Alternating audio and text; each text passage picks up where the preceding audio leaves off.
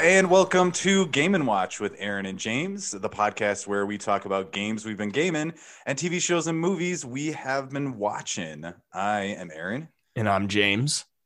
And today we are talking about the 2019 musical sensation that was released in theaters. That is a fact. It is the film Cats, based on the Andrew Lloyd Webber musical of the same name. That's a good reaction, I think. It's indicative of, I think, what we're gonna feel going forward. I woke up with a little like pep in my step today, Aaron, and then when I thought about talking about this musical, it just drained all my life. And not just, and I say this musical and not just this film adaptation of this musical, because I think I detest this on every conceivable level. You can detest something, except the choreography is admirable, and it's not true. bad. It's just it's the one thing I'm not going to say anything negative about. I guess I don't. It's not my style, but it's not. I don't find it so reprehensible like I do pretty much every other element of this shit factory of a movie. I agree with you. It is objectively an extremely bad film. However, I think there's enough batshit insanity and choices made so wrongly, tilted to such an insanely wrong degree, that it kind of comes back all the way around to brilliance for me, a little bit in the way of The Room.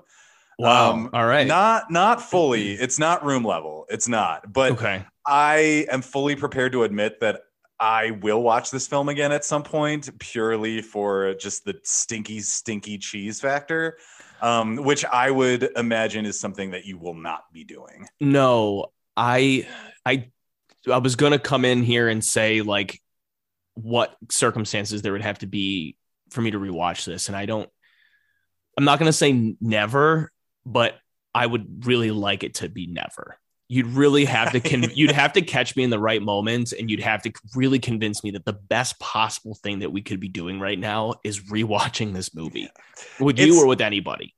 Right. I think it's just so baffling. Like, it is so in your face, like flies in the face of every rule of plot or story or logic, but it just boldly insists that it exists somehow. And I just, again, like The Room, I think when misguided projects are just so chock full of warrantless confidence, and I just love it. I love the idea that someone is tinkering away in the corner with what they think is their masterpiece, but you walk up to it and it's clearly like, just a bunch of popsicle sticks glued together. And that's what we have here. The only joy that this really brought me was knowing that Tom Hooper, of the King's Speech fame, put his passion into this, and it was such a failure that I take pleasure from that, because I don't think Tom Hooper is very talented. He made the King's Speech, which famously won the Academy Award for Best Picture, and he won the Academy Award for Best Director over David Fincher for The Social Network. And say what you will about the Oscars, all that, we won't have that discussion here. It's just highway robbery. It's just travesty. No one's gonna remember that movie or him, and so you know what? Fuck Tom Hooper, and I'm glad this movie failed. Well, it's a little bit baffling because the movie failed very, very hard. And something that we've talked about outside of the podcast is that this musical, whether you've seen the movie or not, almost everyone has at least heard of the Cats musical. Yeah. Simply because of the longevity of that show on Broadway in New York. Which, again, it's weird. And we'll talk about when we get to who I think this musical is for. But you would think with such a strong track record of essentially decades of success that this movie would, share some of that success. It does not. Yeah. It does not. No, it doesn't. So this movie, like you mentioned, was released in 2019. It was released, I think, either on Christmas or like right after Christmas. This is adapted from the musical Cats, as you mentioned, which is written. Well, the music was written by Andrew Lloyd Webber, who is known for much better shit like Joseph and the Amazing Technicolor Dreamcoat, excellent musical. Jesus Christ Superstar, excellent musical. Phantom of the Opera, excellent. He is not a lyricist. No. Often Andrew Lloyd Webber writes with Tim Rice, I believe he collaborates with often. However, here, he didn't have a lyricist. So what did he use instead? He used T.S. Eliot's poems from Old Possum's Book of Practical Cats. Okay. T.S. Eliot, great poet, by the way. Nothing wrong with T.S. Eliot. Sure.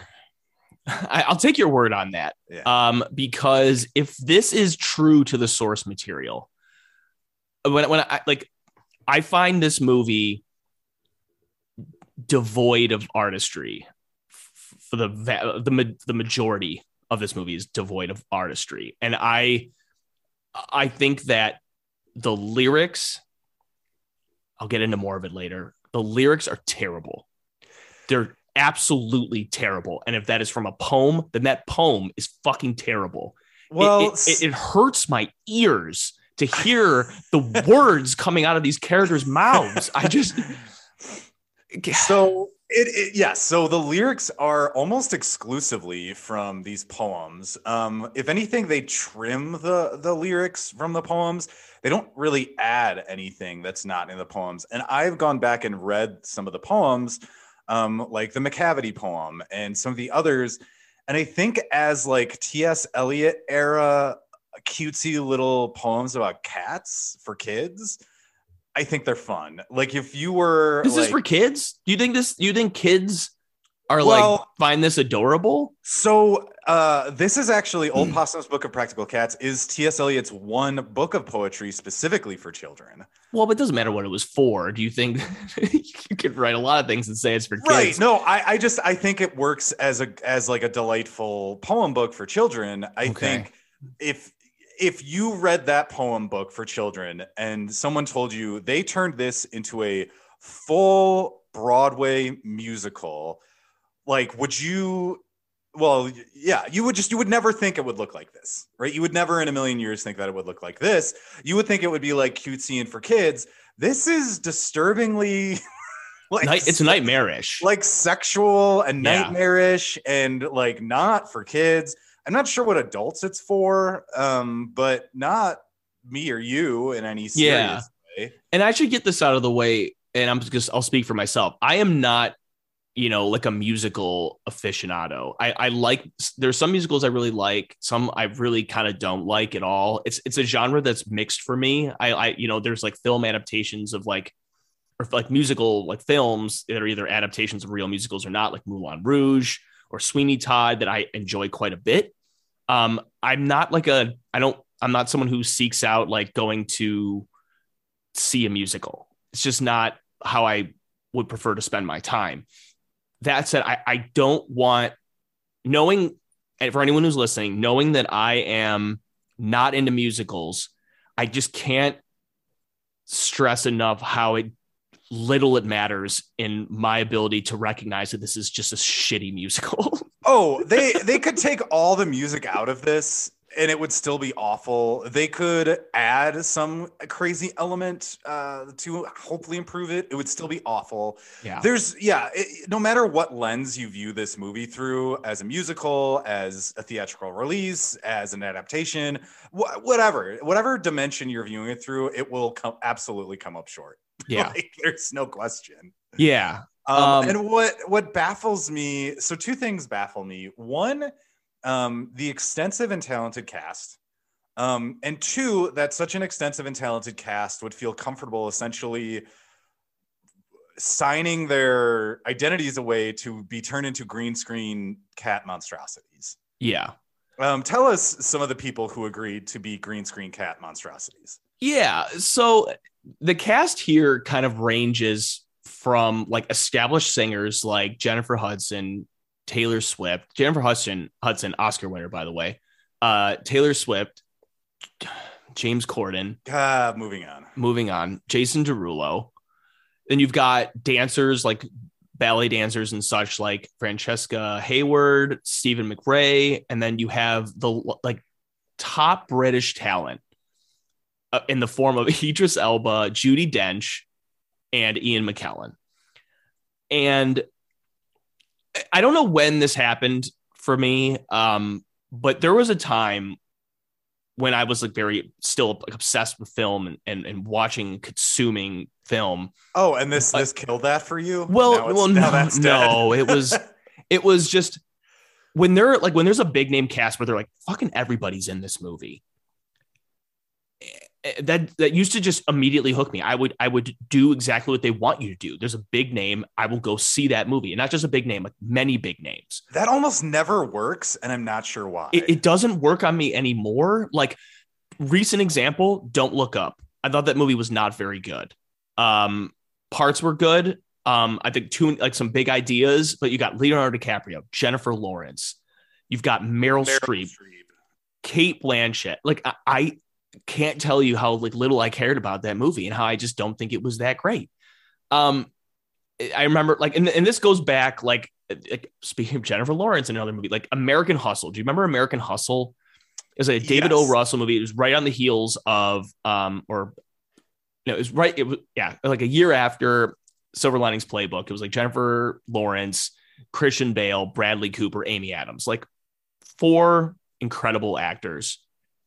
And I just thought the movie wasn't very good. I was honestly probably around there where I just lost faith in like star power as being a draw. And like, I went into this movie, I saw all this even before I started getting bad reviews. And I'm like, I could give a shit about Cats. I don't care how many famous people you could put David Lynch in this movie, and it's not going to make me want to see it anymore. And I mean that, Aaron. I really mean that. I do. I believe you. I think what happens is oftentimes, perhaps if the studio has a lot of money to make something like they did in the case of this film, they see a big impressive cast as maybe a way to paper over some flaws of the film. Yeah. Again, like you said, just get people in there. Once you get butts and seats, the film itself could be awful, but those people have paid for their tickets. Right. I guess a little more background on the movie. So as I mentioned, Tom Hooper directed it. It was kind of planned. Film adaptation was kind of planned for a while. He was kind of confirmed as director in 2016. He and the studio were trying to figure out very early how much of the movie to make CGI. And we will talk a lot more about their choices in a bit.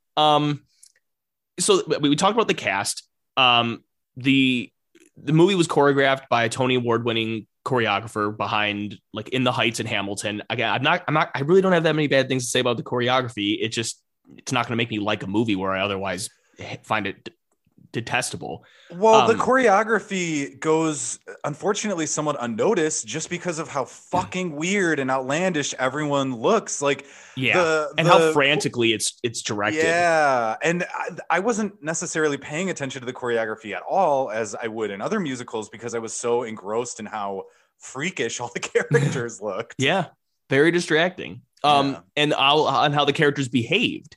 True. So, do you want to talk about what the cast had to do? Yeah, so they enrolled in what is maybe the most adorable education ever. They attended cat school. Yeah. Taylor Swift said that all the cast attended cat school, in which, quote, we would literally do hours on end of barefoot crawling on the floor, hissing at each other. That sounds like cats to me. Sure does. We learned about cat instincts and the way they carry themselves and the way they process information, the way they see the world, the way they move. I think this is very interesting that Taylor Swift gives this quote because she shows up for literally one song where her character does none of those things and sings from a hanging moon. She basically comes in like they all like come off as like humans in cat suits, but yes.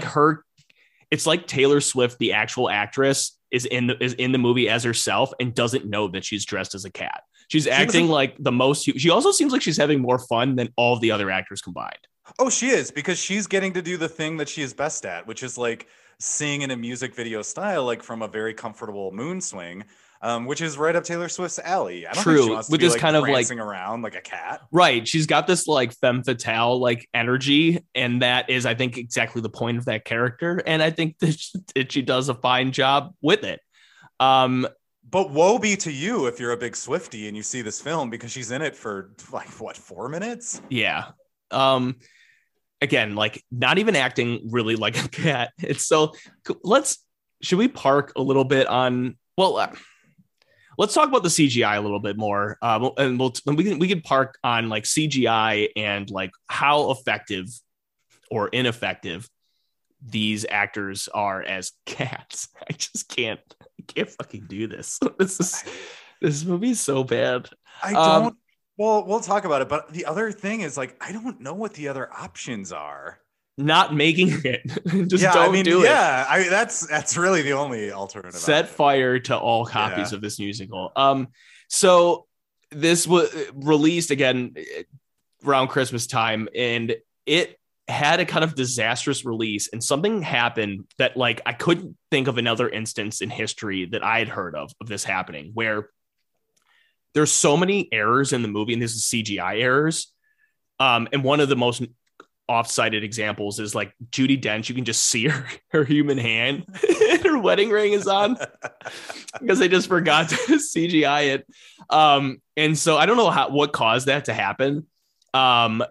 And like there are numerous other CGI errors, and so they had to like like a modified version with improved special effects, and they basically had to like reach out to theaters to be like, please use this one instead. And it was like unheard of. They had to do like a week 1 patch, like a video game. Yeah, and that's, you know, it's very much like a video game. This is like a shit factory release. But then again, no matter how many times you could patch this movie. Well, the baffling thing too about the CGI, we'll talk about it more and what doesn't work, but the level of like catness, I guess, or the level of how cat-like certain characters are, it's wildly inconsistent. Yeah. Some of the characters are like covered in fur and are almost totally cats. Some of the characters are just like humans and leotards with like cat ears, it seems. A bunch of like horny humans prancing around in leotards. It's very nonsensical. The level of who should be more of a cat, who shouldn't, who are like sexy humans showing their abs off with cat ears, it's very all over the place. Yeah, and I didn't like dive super into research, but I just thought to myself, there's got to be more publicly available information about what a disaster this production was. I think it's a combination of the confusion. I don't think in their mind, I don't think Tom Hooper or David Hooper, whoever the hell the director was, Tom Hooper, Hooper, who cares? I don't even think he in the studio, by the time they had the cast ready to film, even had a full idea of how they wanted everyone to look by the end. Right. And I think it shows. This is so baffling to me on so many levels. The other thing I think that contributed to it is, I believe you're right, this was trying to hit a Christmas release. You can't push back a Christmas release, right? Nope. January is when your movies go to die. You would have to push this to way further. I think they just crunched it, and that was part of the problem. Yeah, and with this kind of movie, I wonder with a lot of movies that are not like well received, is like I want to like someone to interview some people in the cast and be like, at what point during the filming of this movie did you realize that this was going to be terrible? I don't think they did during filming, because again, during filming, everyone is in their like, green screen suits and they're doing their singing and dancing. And I'm sure in green screen suits, the choreography was fine. The music's fine. Well, I'm sure in post-production was when, and I'm sure the actors were like, yeah, that's fine, whatever. And then I'm sure in post-production is when everyone realized, oh, this is a nightmare. Maybe. I can't help but wonder if people realize it sooner. It's more of like there's got to be someone on set who was just like really nervous about how it was like, just by watching people doing it. Like, I mean, I don't know. There's got to be people who had doubts about it. I don't know if like, because CGI is not to blame for all of this movie's problems. It is way more problems, and some of it is just inherent in the source material, in my opinion. Yeah, I believe there was a lot of misplaced hubris about, not Yes. even hubris, misplaced, Playing God.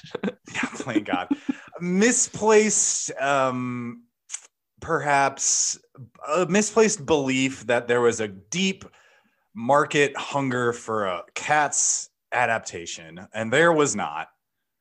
No.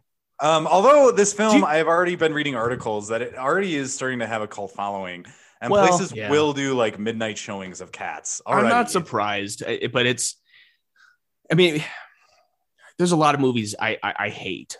Um, and this kind of put some of those in perspective for me. Like, I think Batman and Robin I fucking hate that movie. Like, I don't enjoy watching it.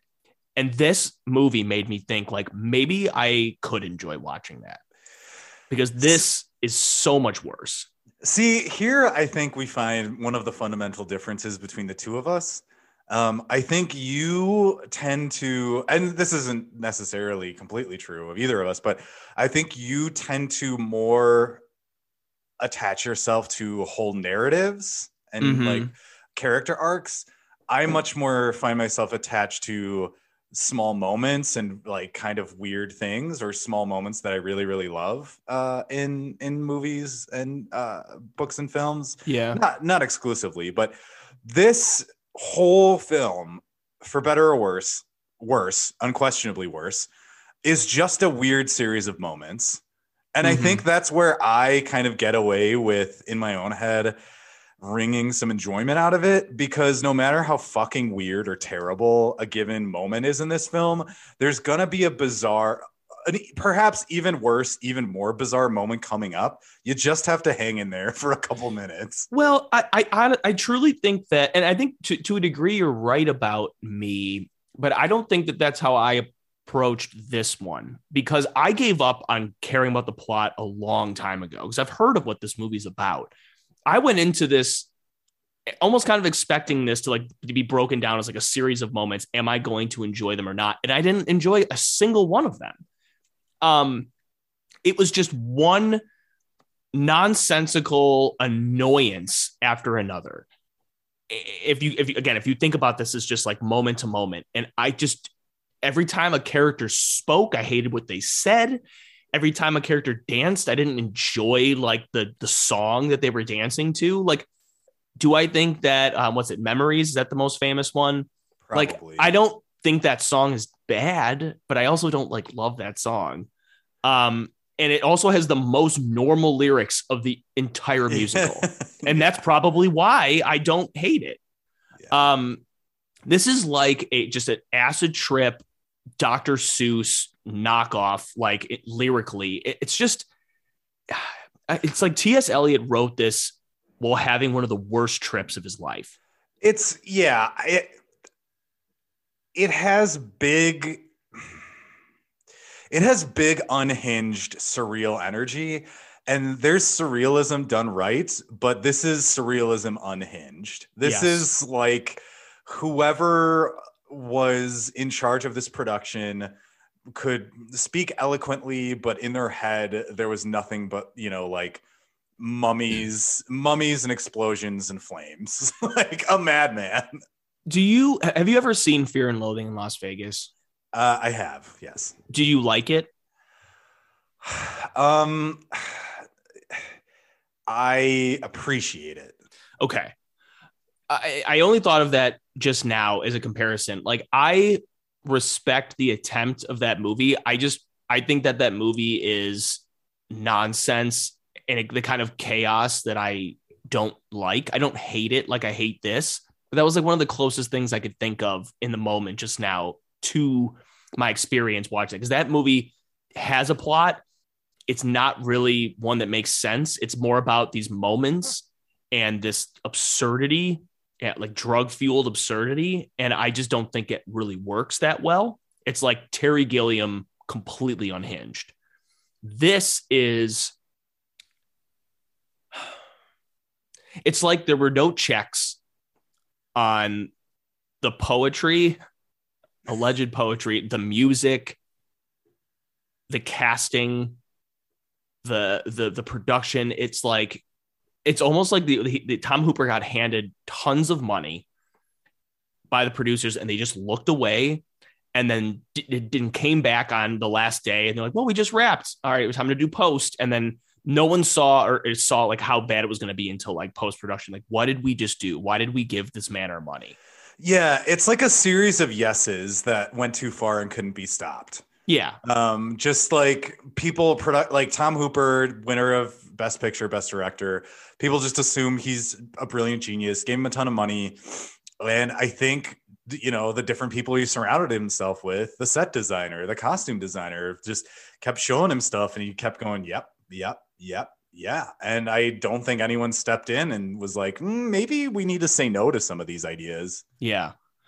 So it should come as no surprise to anybody that this movie was critically panned kind of across the board.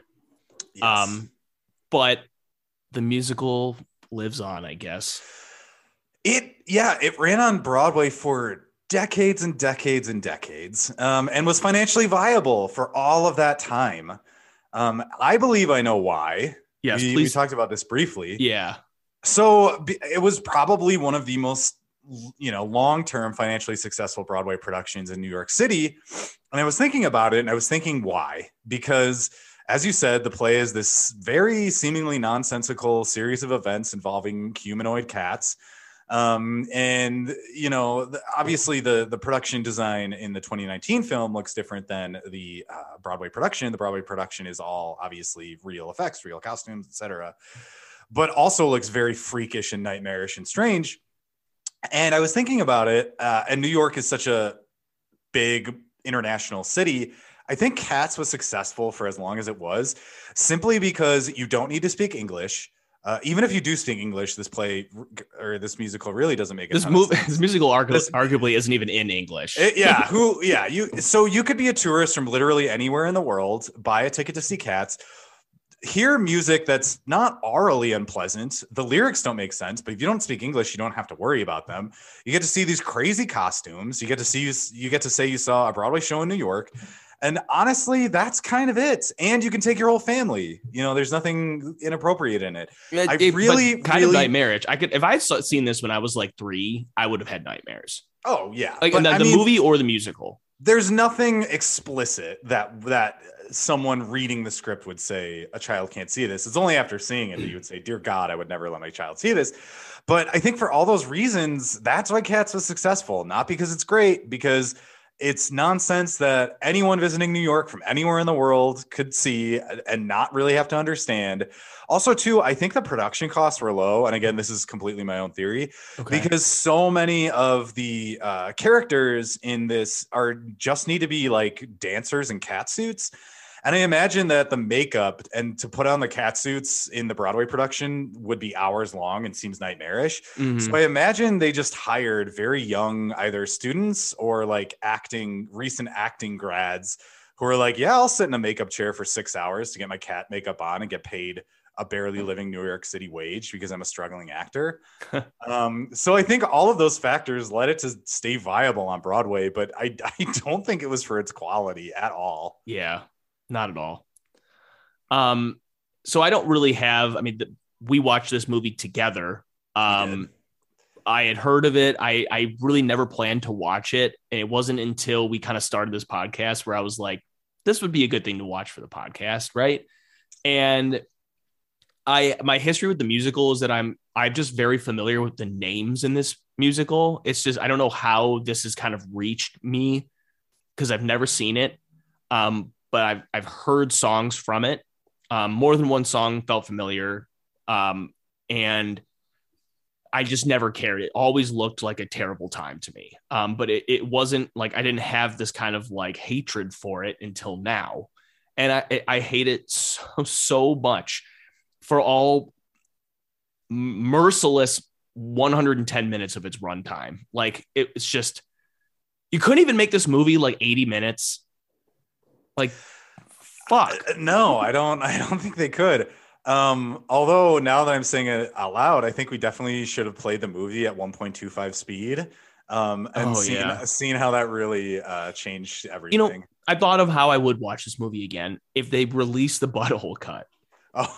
Give me the Oh, butthole cut. give me the give me the I was gonna say genetically correct. Give me the cats with correct anatomical genitalia. Give me Yeah. that version, and Give then we'll me, and just like crotch licking, butthole licking. Like, give me Jason Derulo with a big old corkscrew cat penis because they are corkscrew shaped. Just give me that. yeah, that's what I want to. They're corkscrew shaped to like trap the females, essentially. well, Or I no, those are ducks. Those are ducks. Cats have that barbs. Cats have barbs on their penises to trap the females. They do. It's true.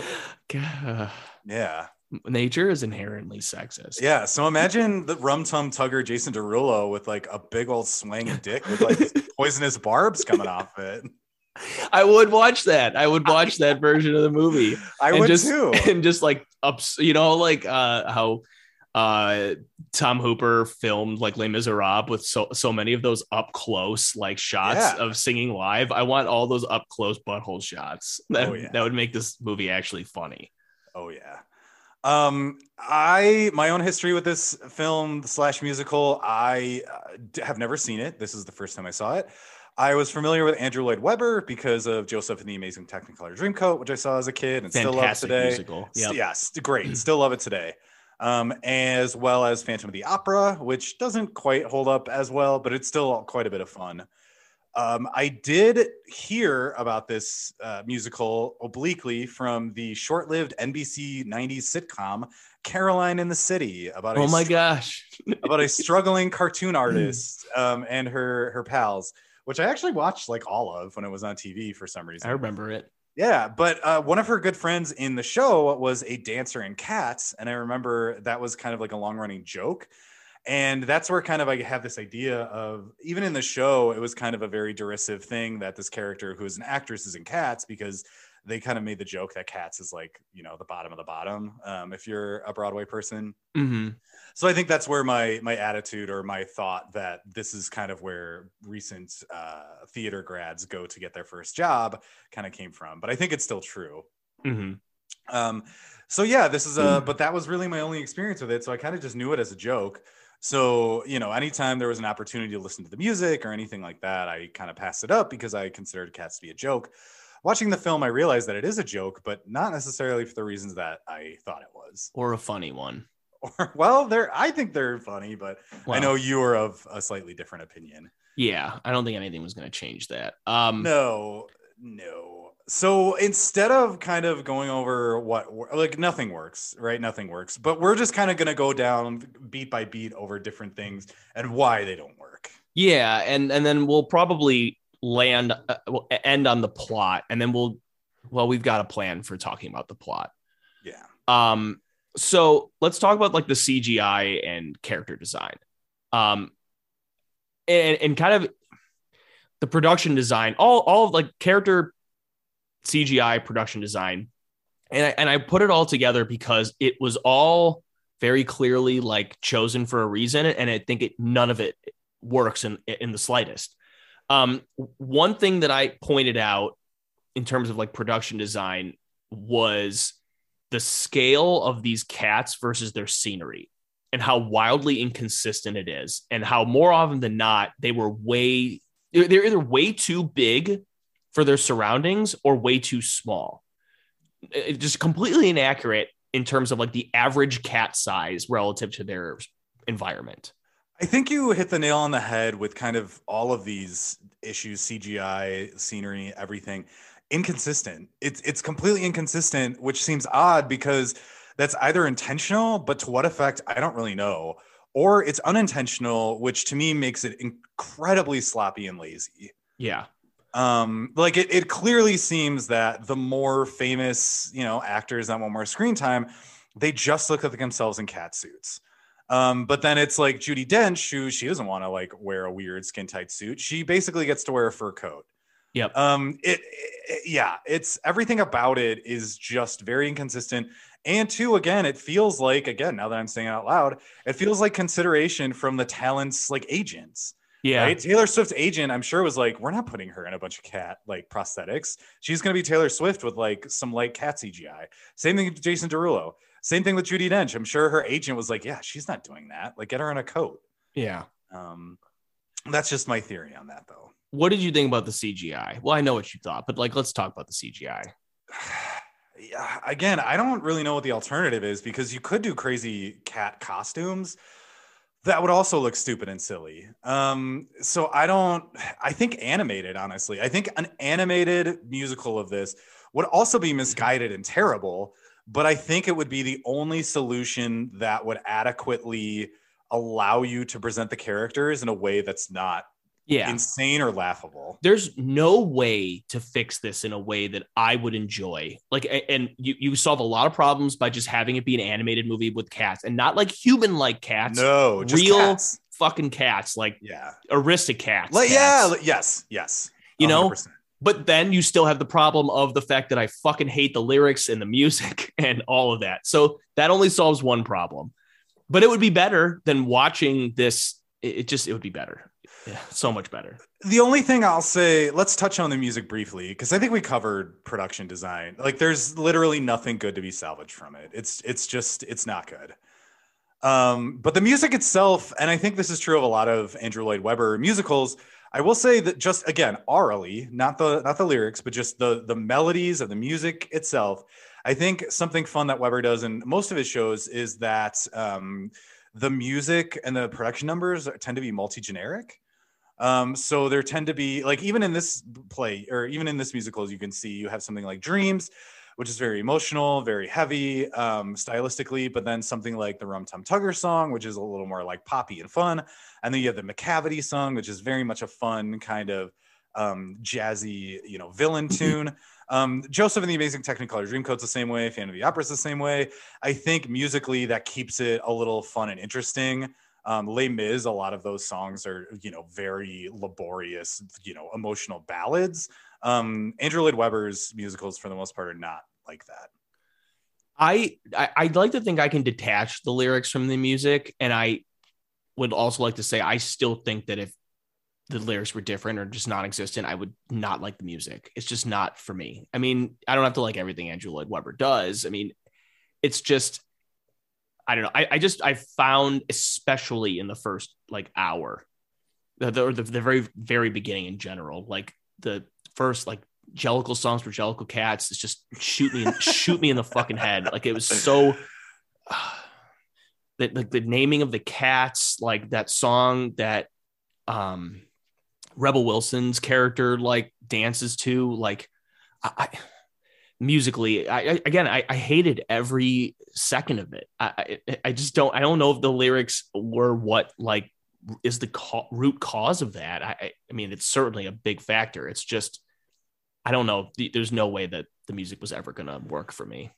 Yeah. So music, I like some of the tunes, and I appreciate the fact that it is multi-generic. It's not the same types of songs for the entire production. I agree, lyrics not great. I think for a kid's book about silly cat poems, fine, but as a musical with a coherent plot, absolutely not. So if all of that is bad, let's talk about the brief bits of quote unquote acting we get.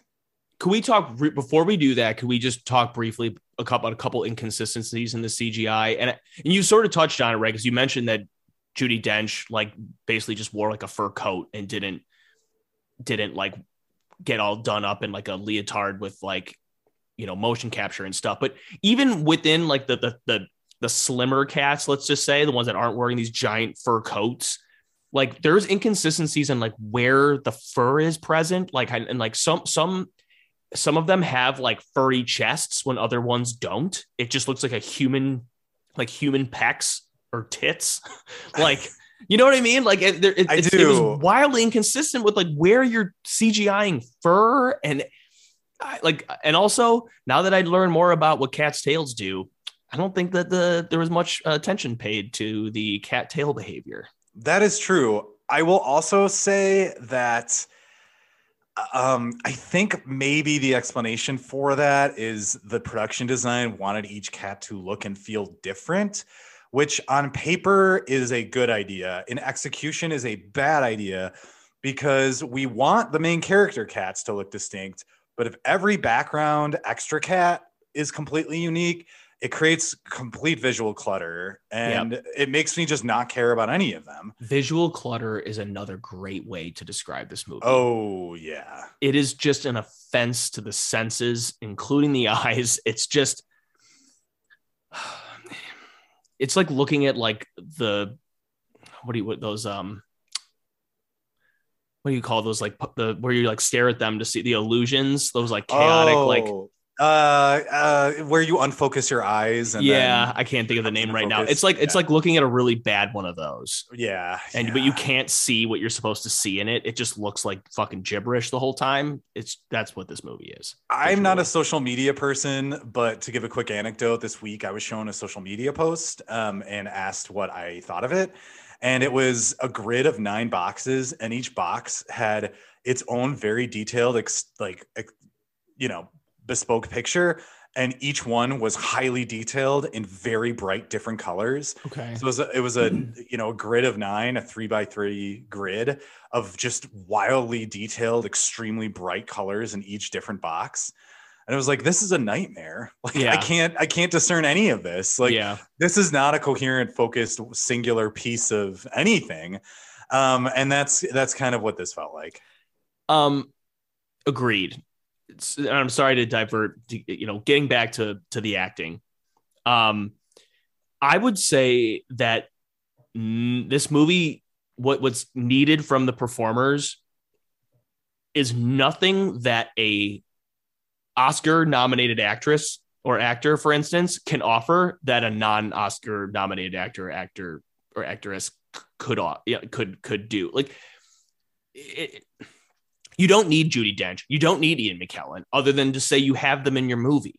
Anyone could have played any of these roles. The acting is, for the most part, just literally reacting to cats saying things. I mean, the whole fucking movie is this Victoria cat reacting to the nonsense that's going around her, and other cats just kind of like reacting to threats or just other cats doing allegedly impressive things. Like, even allegedly impressive. Even like Jennifer Hudson's, like, she probably gives the most nuanced performance of all of them, and it's moderately effective.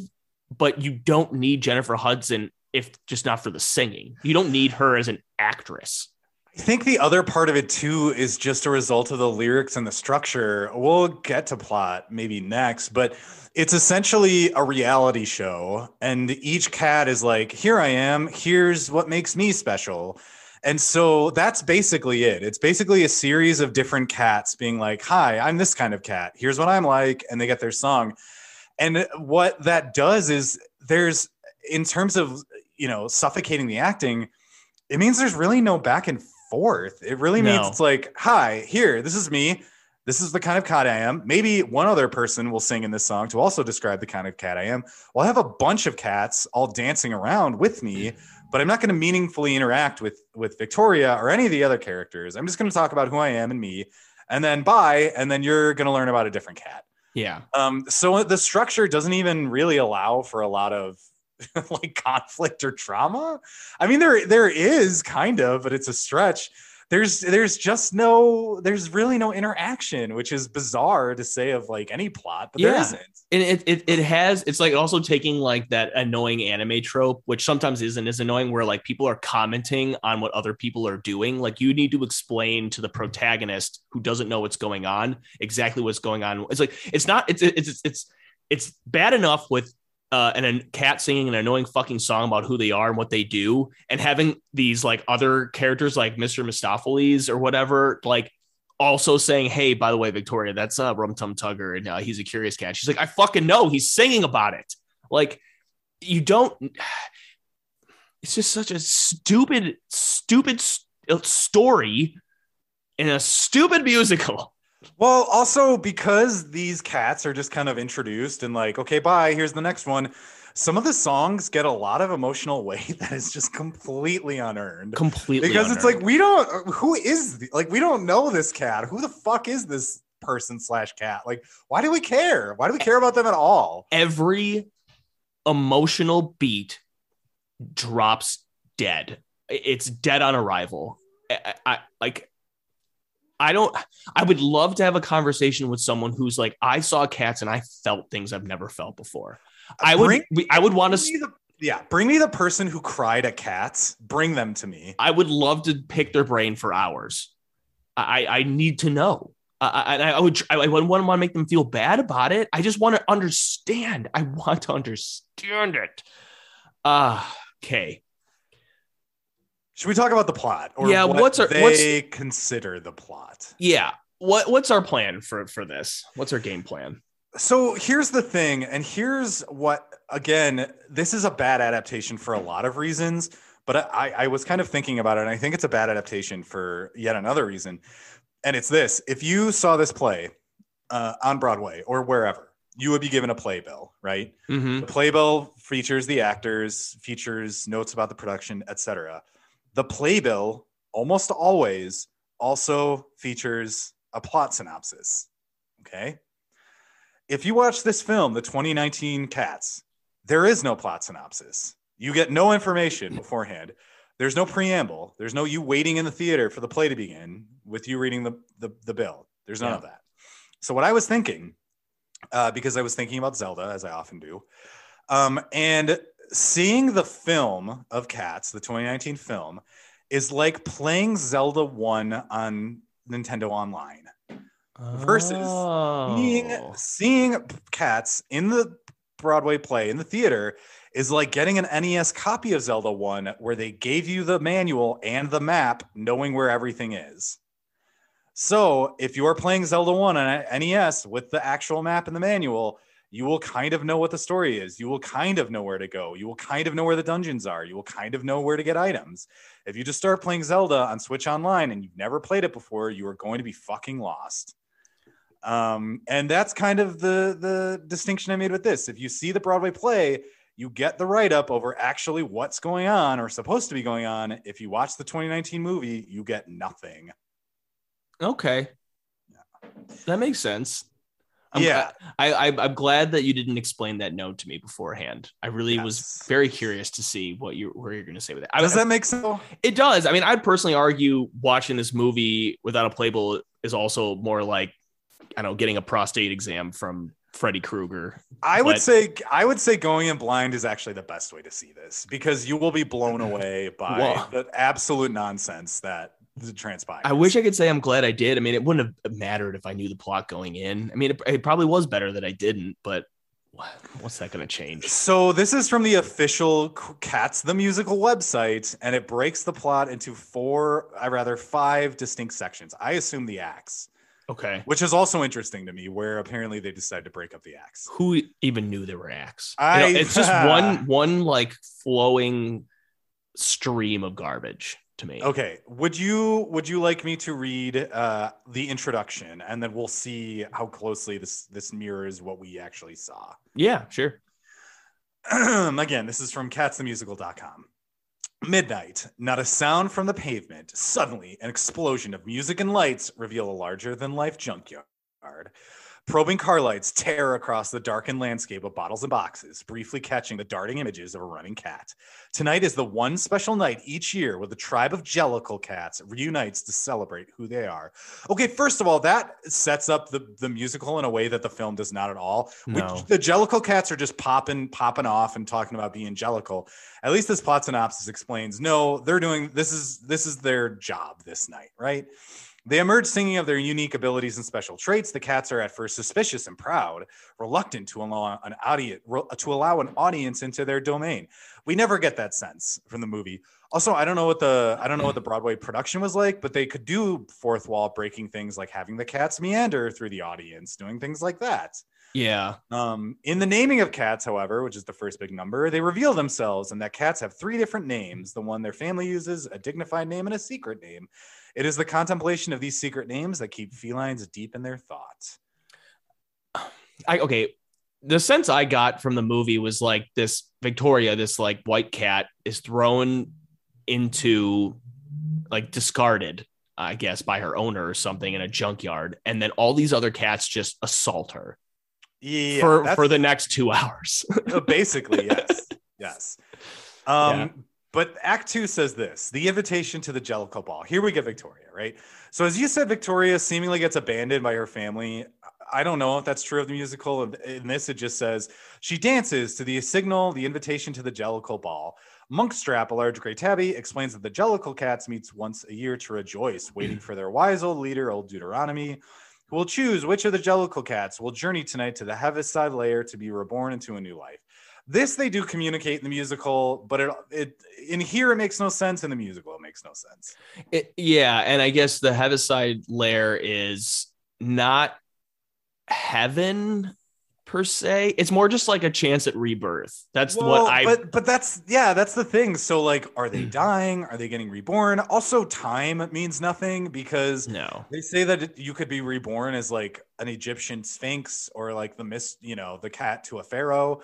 So apparently, reincarnation is like all zip zapping through time, which is a fun idea.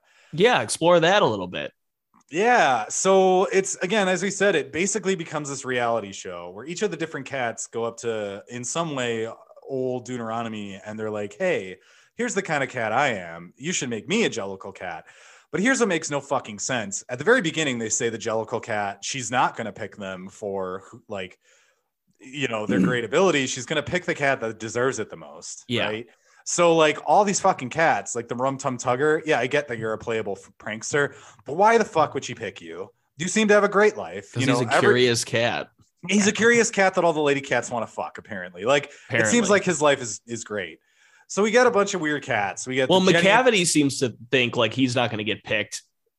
McCavity, of all of them, seems to think he might get picked, but it's like, why the fuck, McCavity? Well, no, I mean, he only thinks that he's going to because he's trying to, like, the whole movie, McCavity is apparently trying to, when I say apparently, I mean, I my viewing experience of this, I feel like I was like detached from my own body, watching myself watch the movie. And I don't think that I was able to actually gather a lot of what was going on other than, I mean, McCavity was a villain. He was trying to kidnap other cats. To like knock them out of the competition. Right. And even that wasn't immediately apparent to me. And sure, that's probably my fault. It was probably more obvious than I thought it was, but I think I was just so distracted with everything else, the chaos. Anyway. Yeah. So we get a bunch of intros to all these cats. There's like Rum Tum Tugger, Jenny and Dots. There's Fat James Corden cat. There's Mungo and Jerry and Rumple Teaser, which are like some like a team, brother and sister. Yada. Really quick. The Jenny Any Dots Rebel Wilson number, would you say possibly the worst part of the whole movie? That and the James Corden. Well, James Corden was in that, so yes, it was back to back. Like, I think those things are like back to back. The Rebel Wilson number and the James Corden number. And I'm not even saying that because of James Corden, even though his presence is enough to make me hate it. But both of those were just terrible. And I'm saying like that's a 0.1 out of 10 in a movie that's otherwise like a 0.2 out of 10. Yeah, well, you get the introduction of Jennifer Hudson's character, who's like a very sad, unkempt cat who the other cats, I guess, don't want her, and she doesn't have a human family. And from literally the first second of seeing her, you're like, well, she's gonna be the fucking Jellicle cat. She deserves it the most. She looks like Jennifer Hudson. She's like morose and beautiful, and yeah, like so from moment one, you're like, well, she's gonna get it. We just have, again, more cats introducing themselves. McCavity shows up. He gets his own little song, where the Taylor Swift cat is talking about how evil he is. And then he shows up and he's like, hey, Old Deuteronomy, I'm evil and you should make me the Jellicle cat. And Old Deuteronomy's like, yeah, no, why would I? So they do... They like kidnap her, right? And then that's when Mr. Mistopheles tries to do magic to bring her back. Yeah. I think we're skipping some stuff, but it doesn't matter. It doesn't matter. And the things we're skipping, I don't even remember happening, which is why I'm not. Remember the siblings, Mungo, Jerry, and Rumple Teaser? Well, I don't know if they're actually siblings, but yeah, they're like piece of shit cats that like cause a bunch of mischief for the humans around them. Also, we found out that they're working for McCavity. Who cares? I don't. Yeah. So Mr. Mistopheles, they're like, you're magical, I guess. Bring back Old Deuteronomy. So they have this whole song about Mr. Mistopheles and how fucking magical he is and how great he is. And again, this is one of those big emotional songs where it's like, we don't fucking know Mr. Mistopheles. Also, I don't care that old Deuteronomy is gone. So whether she comes back or not really means nothing to me. So they sing to get Mr. Mistopheles all jazzed up so that he can use magic to bring her back. Then he either does or doesn't. I guess he doesn't, but he tries, and then Judi Dench shows up like stage left or whatever. Yeah. So and they're like, oh, Mr. Mistopheles, it worked. And I'm like, no, it didn't. She just showed back up, but whatever. So then old Deuteronomy picks Jennifer Hudson Cat to be Jellicle because of fucking course she does, because she's the sad one. Yeah. And then that's it. Like, that's basically it. And then when you think the movie is going to end, it doesn't. They like watch her float away. They're singing this number that kind of like carries. Well, also I was thinking, oh, the Heaviside layer, she'll become like a beam of light, or it'll in some way abstract her being reborn. No, she just gets into a weird little hot air balloon and flies away. Yeah. And the way the music is kind of swelling, you're like, this is the end. This is the final song. But the movie has got one last twist. It's not the end. And it just has one more fuck you, where they like all look at the camera and then they like sing another song to like the audience. Sort of. I don't even know. Well, which makes sense in a musical context, because I guess the audience is part. Well, but hold on. Stage musical, because the audience is physically there and part of the show. Again, if they did any fourth wall breaking things with the cats or the members of the audience, again, that fully makes sense that they would address the song to the audience. In a film, it doesn't. Yeah. It does not. We said there's nothing works. And again, to reiterate, I hate this movie with everything that I am. Two things that work, and it's not really work. It's more of just like a brief. Well, one, like I mentioned, the choreography isn't horrible. The moment there's like a big, like when the Jellicle Ball starts and they're all dancing, it's just dancing. There's no lyrics. The music and has calmed the fuck down. That it was like this like oasis that I so desperately needed after like the first chaotic 40 to 45 minutes. I don't know. Time lost all meaning. But there was just this brief break where like the music doesn't suck for like 5 minutes. And you could breathe again. And I guess that's a plus. Yeah, I'm gonna say you know what I'm talking about. I do. Yeah, I do. I'm gonna say the only thing that worked for me was the McCavity song, and not even fully worked. Like, I just think the idea, and this, to be clear, the McCavity song is Taylor Swift, who's McCavity's like lady. I suppose. I guess that song wasn't singing bad, but about McCavity. And I just think in conception, that's a really fun idea. Like a character who's so villainous or so sneaky that another character sings about. Like, I think that's fun that there's a villain who's so dastardly that someone else has to even bring him up before they show up, to like kind of get the audience excited. But it doesn't work because we've already seen McCavity and he's kind of like an annoying bumblefuck before this. Yeah. And then two, he like, I guess what's different about this than the stage play, because I kind of looked up some things.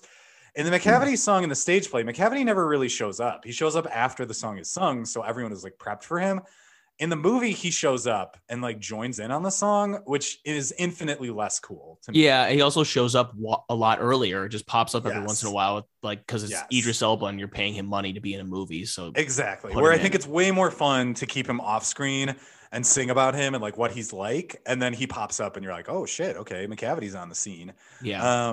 I think that's a fun idea, but that it doesn't get executed on really at all in this movie. Yeah. I mean, that's all I really care to say about the plot. Do you have anything else you want to? No, again, just that, like, I guess now realizing that you would get the full playbill that has the plot kind of makes the musical make more sense now to me.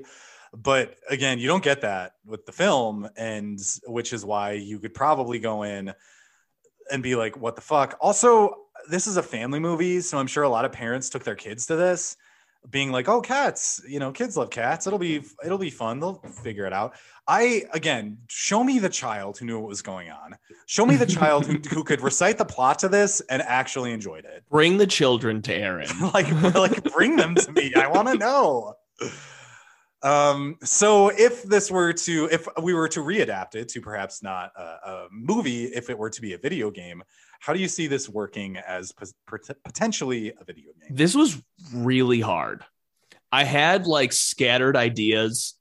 And again, all of these things, these thought exercises are more difficult when I hate the movie, like really hate it. Like there's bad movies that I enjoy, as you know, and that would be making this more fun of an experience. So this was actually very difficult for me to do.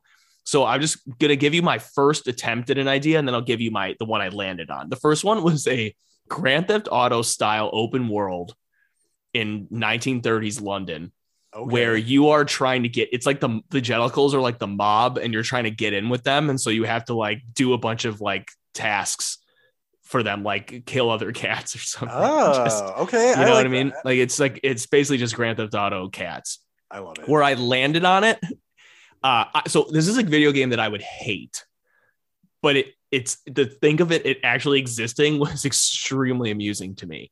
Picture this maddening rhythm game like DDR, the new Kingdom Hearts game, where you get like, as much as I fucking hate the lyrics and the music, just imagine trying to like forcing people who like rhythm games try to play or sing to this or dance to it. I just think it would be an exercise in frustration. So my idea included elements of a rhythm game. Okay. Would you like to hear mine? Absolutely. So mine would be a Marvel Ultimate Alliance style beat 'em up, but instead of being in teams of 4, you're in pairs of 2. And essentially you're beating the shit out of McCavity's henchmen to get to the Jellicle ball. You would create your own cat, so there'd be character creation. And you would get to choose which party member you would want. So like Victoria, Rum Tum Tugger, various other cats. Yeah. And then you would watch the story unfold from like an outsider's perspective. And then depending on which cat you pair with on each level, there are different combo techs, right? So like Chrono Trigger, right? Depending on what cat you're paired with, you can do dual techs, etc. And then there would be multiple endings based on like who's in your party most frequently, who becomes Jellicle based on like your actions. Yeah. So there would reward multiple playthroughs. And then the songs would come up as like breaks between the levels. There would be like brief rhythm games where you would kind of play the songs. So that's the best I could do. That's pretty good. Yeah. That's what I've got. Okay. I think it works. I mean, it's hard to do like, I guess with a video game, it's easier to have like the audience surrogate. Because the character Victoria is like the equivalent of like you being the audience. Like Victoria's given nothing to do in the movie. It's like if I went to a party with a bunch of theater kids and all they did was just sing songs about what they major in and what kind of like what they're into, and I wasn't allowed to speak. I went to a party of mostly theater majors, and that's sort of what it was like. Actually, I did too. Yeah, I did too. The stereotypes are real. It was insufferable. Yeah. I think I like your game more than mine. I really tried to be clever about it, and I just couldn't think of like how this would fit other like certain types of video games. And I think you nailed it. I just think it would be fun to just beat the shit out of humanoid cats with Rum Tum Tugger at your side doing weird combo moves. Like, doesn't that sound kind of fun? It kind of does. I mean, there's no doubt in my mind that this game would be more enjoyable than the movie. Also, you could really lean into the surrealism and incorrect proportions of the settings. Yeah. And do like fun platforming with like really wacky, surreal London 30s backgrounds. Yeah. It's funny that if there was a game released about that, I would forgive so much more about what a video game could get wrong about cats than I would a movie. Like, Absolutely. It's like I hold people to a higher standard with movies than I do video games. Yes. Would you want to live in this world? Fuck no. I think I'd rather die. No. Or like if I could just be in 1930s London away from all cats, that'd be great. But if I had to be a cat in this world, no. Also, too, if you really think about the metaphysics of cats, it's very grim because one cat out of all the Jellicles once a year gets to be reborn and the rest go to hell or like just die and go into a blank void forever. Yeah. Right? Like Yeah, that's it's very super sad. morbid. Yeah. So no, I wouldn't want to live in this world. Yeah. Um, this was really hard. Kingdom Hearts corner, I think I nailed it. I'm sure you did. I had so much Yeah. faith in you here. So let me just get my stuff out of the way so we can get to the real shit, which is your stuff. Um, I mean, I kind of went bland and basic. You got like Sora, Donald, and Goofy trying to help Victoria become the Jellicle choice. Um, and I guess she'll fight alongside you, which gives her infinitely more to do than she has in the musical itself. And it also like requires writers to like give her to try to attempt to give her a video game personality, which is a high task because there's no personality that's given to her in the musical. And I guess you kind of like fight like a Heartless, like a McCavity and his army of Heartless. And, you know, like that's maybe like, you know, given that it's like a Kingdom Hearts level, you're going to probably there's some like you could have some mundane tasks. Like maybe you got to go find all the cats and rescue them from Heartless. I don't know. And then doing that, old Deuteronomy is like, you're the Jellicle choice. And Sora's like, yeah. And then McCavity shows up with a giant ass Heartless boss. Like, and you just got to beat the shit out of them. Beating the shit out of cats. It does sound fun. Yeah. My plot was essentially the same. So just Kingdom Hearts up a little more. So like it's the cat with the strongest heart. That's always the Jellicle. And then of course McCavity, is corrupted by the Heartless. He's commanding a bunch of Heartless cats. Sora and Donald and Goofy are in adorable cat forms that they get for this world. I had the keyhole be the balloon at the end, I guess. Mine as well is in the hot air balloon, or it's not a hot air balloon. It's like a chandelier or something. Yeah. And then I was thinking about the Keyblade, and this is the one I kind of thought about most. Okay. But the Keyblade I thought of is called Three Names. And so the Keyblade, the keychain, the shaft, and the blade are all references to Sora's three different cat names. So I don't know what the other two would be, but his name is Sora, right? Which it means like air or wind in Japanese. So I figured the like blade part of it at the top could be like stylized gust of wind. And then Sora in the level could learn maybe his two other cat names, and then the shaft and the keychain would relate to those. I don't know what they would be, but that was my idea. Designing the actual like look of the Keyblade was really hard. Mine I just called Heart's Memories. And it's to me, I guess I just pictured like a regular looking Keyblade that maybe was like wrapped with like yarn and string. But is there even yarn in the movie? No, there's not. There's none. Which is why I was trying to do the same thing too. I was trying to think of like a cat-like Keyblade, but I'm like, but there's not like a lot of stereotypical cat things in this musical. It's all about weird, esoteric, like cat rituals, I guess. Yeah. This is like essentially the Jellicles are kind of like the Heaven's Gate like cults of cats, or like I'm trying to think what would be, and they're almost like within the cat world their own weird religious cult, or like they're the Illuminati of cats, maybe. I don't know what the analogy is here, but that's why the only thing I could think of is like, I don't know, just do it with Sora's three names, because there's nothing that you can really clomb onto, or like, I don't know, just call it the fucking Jellicle blade and be done with it. Yeah. Like I don't know. Yeah. All right. There is so much fan fiction. It was disgusting. So much. I was so overwhelmed. I don't really know where to start. So let me just talk briefly at high levels. If there is a type of sexual act that you can think of, there is fan fiction of two or more cats from the musical doing it. And I even searched from Cats 2019, like specifically tagged with that. So I'm not talking about Cats the musical in general. I'm talking about this movie. Every possible pairing of cats you can every pairing you can imagine. Yes. And I'm talking about like acceptable forms of sexual intimacy and illegal forms. Like it is all there. I did not read much about any of them in detail because it's probably all going to seem the same. And maybe I did myself a disservice by not trying to find like one that was hilarious. I just saw so much appear in like the erotica subgenre that I was like, I'm done. I'm not going down this road. I just started reading like tags at that point, and my goodness, the amount of tags, the amount of just disturbing sounding things, like you said, any two or more cats in this musical, they have banged in fan fiction. Does it also, if it nauseates you to think about a certain sex act, you can find it somewhere in the cat's fan fiction world, and it will traumatize you. Yeah. it will. Yep.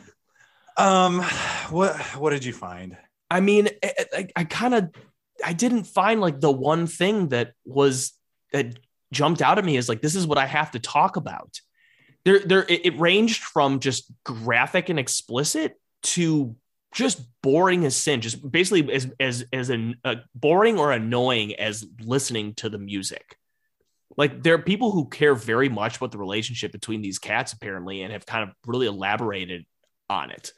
Like there was one of like McCavity and Grisbella, she's Jennifer Hudson's character, just like becoming friends.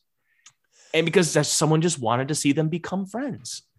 And I almost want to meet the people who love this so much they want to write fan fiction as somebody there might be an overlap between those people and the people who were moved to tears by this movie. Absolutely. I would say that there should be, I think, if you're going to write that much fan fiction about it. So I feel like I'm like letting myself and you down by I just did not, there was nothing that was like, this is the one. And I've got, to the one I was going to bring up was one that had more tags than anything. I picked two, and I picked them both for reasons of tagging, and then another reason that I'll elaborate on. But tagging is a great way to find things when it's just a giant mountain. Yeah. I'll just read one to you. Like, the actual content is not, it's just the sound. It's the same as everything else, but the amount of tags is enough to earn an explicit rating on Spotify. Please read it. First of all, it lists every combination of cats possible. Here we go. Kinktober 2020, gags, bondage, BDSM, punishment, cunnilingus, cat boys and cat girls, texting, daddy kink. Wait, texting was a tag? Yeah. Who's searching by the tag texting? I don't know. They don't care what else is in the story. They just want texting to be featured. Daddy kink, rimming, whipping, naughty old ladies, partner swapping, dirty talk, sex toys, begging, aphrodisiacs, witchcraft, safe words, lap dance, hand job, kitten play, master/pet, body swap, formal wear. Oh, I love that. Hangover, anal sex, nipple play, human furniture. Human furniture. Again, I like click the human furniture tag. Let's see what pops up. Pegging, filming, sex tapes, nipple piercings. Are you ready for the best one? Yes. Please. Taxes. Oh my God. Wait, how do they fit taxes in there? I don't know. I guess I should have read it, but none of it like appealed to me. So anyway. So I similarly search by ridiculous tags because, again, when you have just a franchise that has mountains and mountains of fan fiction, that's a good way to do it. Yeah. The other way I tend to search when there's mountains and mountains to sift through is by length, because you can really see the people who are passionate about the franchise by the length. So I found two, I think, are the longest cat fan fictions I found in existence on the internet. How many words? I'm going to have you guess. It's I believe the top two. I'm historically bad at this. 18,000. Well, translated into how many pages in a book it would be, because that I think is the easier thing to guess. 300. Ding, ding, ding. It was, I found one that was about 140,000 words and one that was about 160,000 words. That's between around 310 to 350 or 60 pages. Wow. I mean, I was also just way off of what I thought translated between words. 18,000 words is not that many words. No, it's not. I did think before I spoke. So yeah, like these would be full like Stephen King-esque novels if they were released in length, right? Yeah. So one is called Curiosity Killed the Cat. And I chose it both for its insane length, also its insane tags, which includes, well, I'll just give you the range of tags. Okay. Okay. Here are some: coming of age, sibling bonding, family feels, let's see, surprise siblings, morally ambiguous characters, deaf character, asexual character, mental health issues, healing. Okay, so those are some tags, right? Here are other tags: manipulative relationship, blood and violence, references to past rape, threats of rape / non-consensual sex, first time, angst / hurt feelings, age difference, abandonment issues, animalistic, sharing a bed, threats of violence. This is a tag. This full thing is a tag. The Rum Tum Tugger does, all caps, care for a cuddle. That's as good as taxes.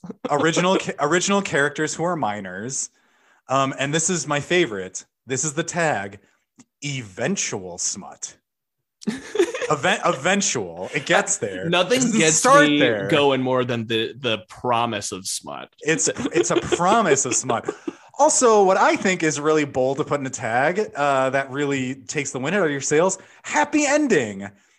If someone knows it's going to be a happy ending, you're really just sucking the air out of the room by telling them that. Well, I guess maybe it's a twist, because given all those other tags that you mentioned, I would not have expected a happy ending. Well, with the tags family friendly and like family feels and sibling bonding, I would expect a happy ending. I wouldn't have. That sounds like a lot of really disturbing sexual activity. Yeah. Well, this fan fiction, if anyone's interested, is called Curiosity Killed the Cat by Starfar. And I think this person is sad, and I think they should publish a real book that's 350 pages. Yeah, put all that effort into something more productive. The other one I think is fucking rad. Okay. And I think it's rad simply because the summary, because this person clearly has a vision, and that vision can only become realized through fan fiction, and that's by a giant mashup. Okay. And it's not for me, all of these mashups, but one, I can definitely see an audience for it. Two, I definitely think this person had fun writing this book. Three, it's 166 chapters. So, you know, they went for it. And four, again, this is longer. This is almost 350 pages. Would you like to hear just the summary? I absolutely would. A city at war, a girl training to become a Sith, a pirate looking for revenge, a cat looking for a new life, a zombie who wants to end the universe, 5 magical school students forced to save the day. This is the end of the Trials and Tragedies trilogy. What? They're promising a lot with that. Doesn't that sound rad? It does, kind of. And knowing that like they completed it and it's like a full novel, like if this is your jam, if you want a crossover between like Star Wars and Harry Potter and cats, and like you're getting it. You're like, it's here. Yeah. Also in chapter 1 at the end, author's note, R.I.P. Sapphire. I don't know if that's a person or a real cat. I don't know what. Yeah, but my guess is it's a cat. Sounds like a cat. I don't know. I just love that, like, this could never be a published novel because, of course, it's, you know, all these different series, like, you know, mashed together. But it's like, listen, if this is your weird, to, you know, to use a pun, if this is your catnip, right? Like these specific series clashing together, you have lots of material to enjoy for yourself. So. Wow. But yeah, that was Fanfiction Corner, disappointing in its own unique way this week. So let me ask you this though. I mean, do you think this deserves fanfiction? What would yours be? I put more thought into what mine is than I did in my Kingdom Hearts stuff. Yes, I think it deserves fanfiction, but can I tell you the fanfiction I would like to see? Yes. Just more cute poems about different kinds of cats in the style of T.S. Eliot. Like, that would be the perfect fan fiction for this. Are you trolling me right now? No, I'm not. Why? What did you have? No. I mean, I would hate that. Well, but don't you think that's more appropriate than Yes. having like a 300-page epic about like Mr. Mistopheles, wanting to fuck Victoria or Yeah, whatever? right. I guess when you put it like that. Yeah. So mine is basically, we kind of touched on it. Imagine a reincarnated cat. Like all these Jellicle cats go get reincarnated. And where do they end up, Aaron? They end up in another universe. Can you tell me what the other universe would be? What would be a great one? They all become Sonic the Hedgehog characters. No, but that's a great guess. They all become cats in Joseph and the Amazing Technicolor Dreamcoat. Were there cats in that? No, but there are now, because this is a fan fiction. This is a crossover musical of Joseph and the Amazing Technicolor Dreamcoat, but they constantly are being interrupted by cats explaining who they are. Okay, now that you're saying that out loud, can we please just do like the Andrew Lloyd Webber cinematic universe mashup? Sure. Like we could get the Phantom of the Opera in there. I bet the cats would ally with the Phantom. I bet they would be allies for some reason. Yeah. And I bet Joseph and Jesus would team up. Like, can't you just see the character pairings now? Yeah. Yeah. Let's have the Andrew Lloyd Webber cinematic universe, musical universe. Yes. Yeah. I mean, I guess I don't need any more fan fiction from this. No, I think trash heap. I think it warrants it, but I think it's deeply, deeply misguided. Yeah. Yeah. So that was besides thinking about cats. Yeah. Besides that, what have you been up to? I haven't been playing that many video games the last week, other than like continuing Dark Souls 2. I watched a bunch of movies. I just finished the most recent season of Demon Slayer earlier today. I'll just list a couple movies. Miranda and I saw Death on the Nile, the second Kenneth Branagh adaptation of the Poirot.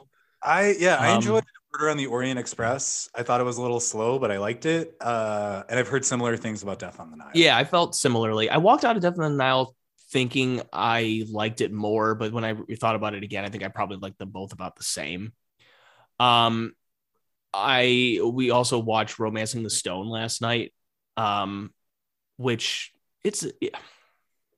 I don't know how to describe it. I mean, it's one of those like classic movies that came out in the wake of Raiders of the Lost Ark. Yeah. One movie a couple movies I watched also, Mother by Bong Joon-ho and The Last Duel. The Ben Affleck, Matt Damon reunited and wrote a screenplay and were both in this movie directed by Ridley Scott. I was surprised by how much I enjoyed it. I didn't really expect to enjoy it. The movie that I thought was excellent was Shiva Baby. Okay, I have not heard of that. It is about a bisexual Jewish college student who has a sugar daddy that she found via an app, because she is needs someone to fund her college. Are you just describing my college years? Yeah. Yes. And the whole movie is basically she goes to Shiva with her parents, and who happens to be there but her sugar daddy. Well, also sitting Shiva, doesn't that mean I could be completely wrong. I'm not an expert on Jewish tradition by any means, but isn't that when someone dies, you go to sit with the family, right? Yes. Yeah. So the whole movie takes place in a house for the most part, and she's with her family, who are a bunch of naggers. She's with her ex-girlfriend, who likes to give her shit, and her sugar daddy shows up with his wife and kid, and it just spirals, and it's really, really funny. But one of the things I liked most about it is that the score is a lot of high-pitched string work, like a horror movie. And it was very intentional. The director, she said, she wanted it to rack it up the tension like it was a horror movie and make her feel like she's trapped and suffocating. And it really works well. Again, it's not a horror movie, though it's kind of anxiety inducing at times. It's really, really funny. And it's a crisp 80-minute movie. Okay. Highly recommend it. Give the title again. Shiva Baby. It's free on HBO Max.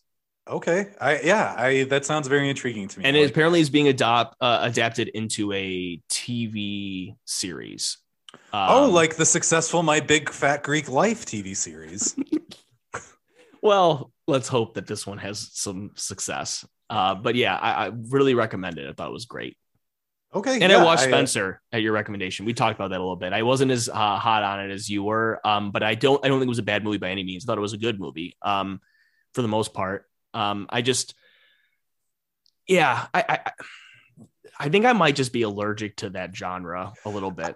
I can see that. I can see that it's not a movie for everyone. I think you're right. I think that it is on a technical level a very good movie. Yeah. And I think like I just connect with the themes probably a little bit more than you do. Mm-hmm. But you're right. Like it's certainly not a bad movie. It's a beautiful looking and sounding movie. It is. Even as like sad as it is.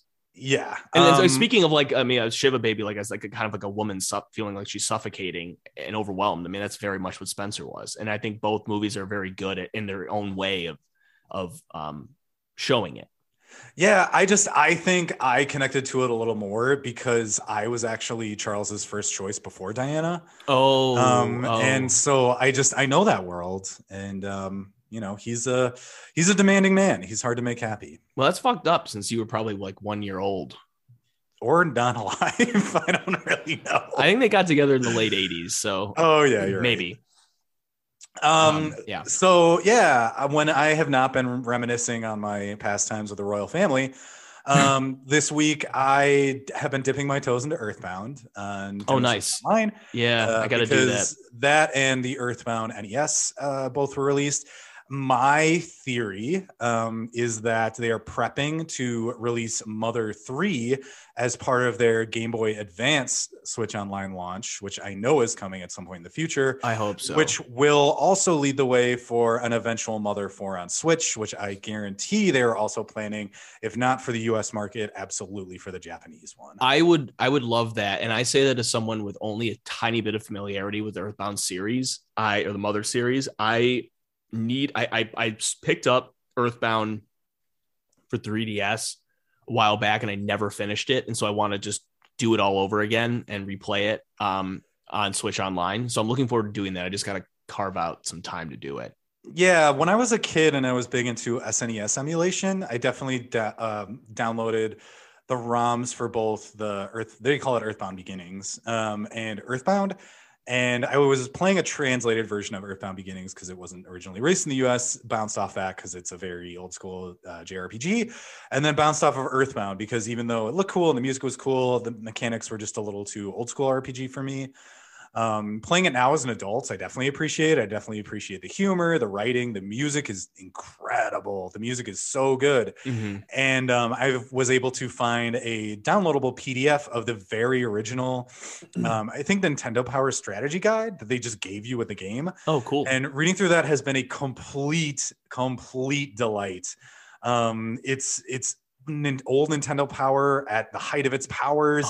It's an amazing like guide in and of itself. We should do a special episode on Nintendo Power. Sorry to interrupt you. Yes. I got to go home and grab for my parents' house and grab a bunch of my old copies and just start rooting through them. 100%. The only thing is, and maybe you can fill in the gap here where I have it. I didn't start collecting Nintendo. Like I saw Nintendo Powers when I was like 6 or 7, but I didn't start like collecting them until probably the very late Nintendo 64 era.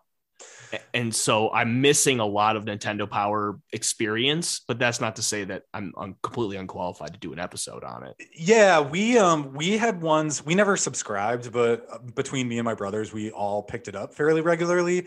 And I know we had older ones because they would pick things up for like Nintendo games and things that they were playing. But yeah, we definitely got into it more during the Nintendo 64 era, but we did have earlier stuff, but it's just that, and you'll know exactly what I mean, or anyone out there will know what I mean if you read Nintendo Power, but there's just a color palette. There's just a style they had. everything about it and just looking at it was such a blast from the past. There's so much love and care that they put in that magazine. Yeah, there's so much personality. Google, when we're done, Google Earthbound, like Nintendo Power Strategy Guide, and just take a look at the images. That's kind of what I've been using playing through the game, and just, again, adoring it. Also, it has that Zelda 1 issue again, where before, when I was playing it as a kid through emulation, I was playing it without the guide or the strategy guide that it came with. And again, I bumped my head up into it. Whereas now that I'm playing with it, it makes everything really easy.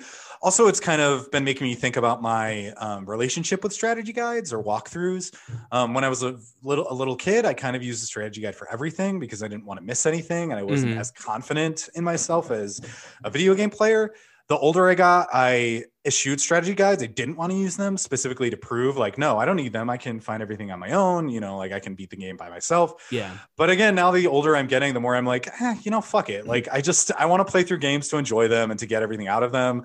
I'm way more comfortable now using a strategy guide. And Earthbound, which is like, listen, that game's been out a while. I could just read the entire plot if I wanted to. Right. Or just watch other people play it on YouTube. But I want to do it myself. So I'm just going to do it as like a guided experience. And I'm fine with that. Yeah, that's great. I loved strategy guides less for the utility and more because I fucking loved maps. Yeah. I loved, in general, I loved maps, but I loved seeing video game areas, especially when video games became like 3D and such, like represented in a map. I still remember the Mario 64 and the Ocarina of Time strategy guides, and I thought they were so cool. So cool. Same with the Metroid Prime strategy guide, which actually has a map that is more readable than the map in the game. Oh, I mean, that's probably says bad things about the game, but good things about the guide. Yeah. It's probably really the only thing about the game that I think is weak. But yeah. Yeah. Check out Earthbound Beginnings, everyone. Or no, regular Earthbound. Beginnings is the insufferable, grindy NES one. But maybe, who knows? Maybe you'll love that one too. Yep. And, as always, from the both of us, watch The Grinch. Yeah. And Cats. No. I can't. Bye.